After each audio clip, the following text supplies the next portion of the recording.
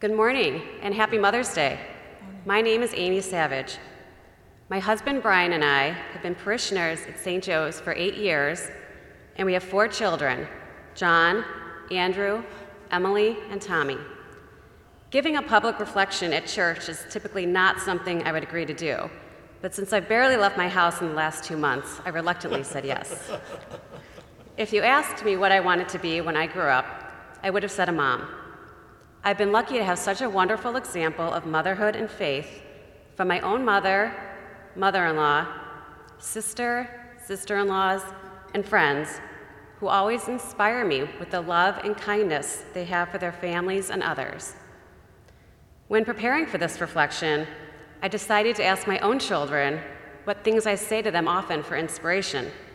I crossed my fingers and hoped there wouldn't be too many be quiet, stop fighting, or clean your room answers. What they did say is that I often tell them to keep trying, be kind, I'm proud of you, and always remember you are loved. I'm very glad that the good things are what my kids remember the most. I'm reminded of the saying, a mother's love is a reflection of God's love. Mothers provide their children with unconditional love and support. Our love is something they can always take with them, even when we're not physically together, a guiding hand and a source of comfort. God's love is also always with us, all around, guiding us and comforting us, even when we can't see it. Moms often show their love in both subtle and obvious ways, making sure their kids' needs are met, big and small. We give a much-needed hug at the end of a day, tuck a note of encouragement into their lunchbox, make their favorite meal, and ensure lasting memories are made. One year, when my kids was in kindergarten, he had an assignment to draw a picture of his birthday and write a couple of sentences about it. He drew a picture of himself playing outside with his brother, his dad, and his sister. When his teacher asked him where his mom was, he said, "Well, she's inside getting everything ready, of course." Moms stay in the background, making sure everything is prepared for their children, in a similar way that today's gospel talks about God's preparations for us. Many times, moms are known as the keepers of family traditions. Both of my grandmothers and my mother have had a lot of traditions, especially around the holidays. Those traditions highlighted the importance of our time together during those special occasions and the love they had for their families. I'm continuing to carry on many of those same traditions today with my children.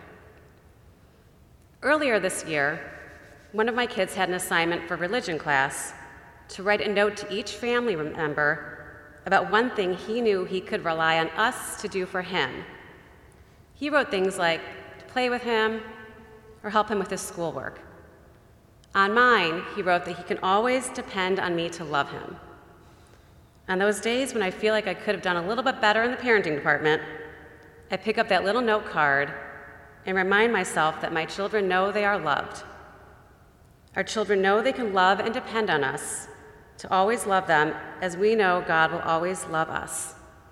As told us in the first book of John, chapter 4, verse 16, we know and rely on the love God has for us. God is love.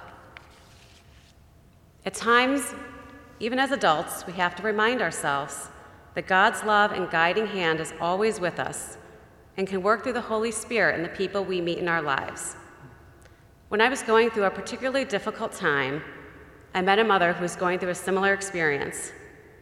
She said to me, "God is always good, so something good will come from this." I hope that along with my children, carrying my love and God's love with them every day, they remember that too.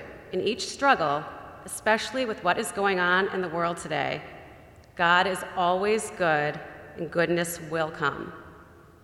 As mothers, we can set a good example for our children of love and kindness in the little things we do, planting the seeds for the goodness to come.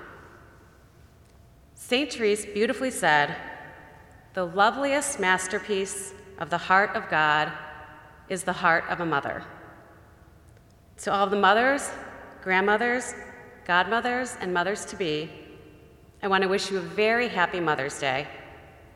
Whether you're celebrating together today or shelter in place, change those plans, I hope that you find ways to show your love and know that you are loved and appreciated.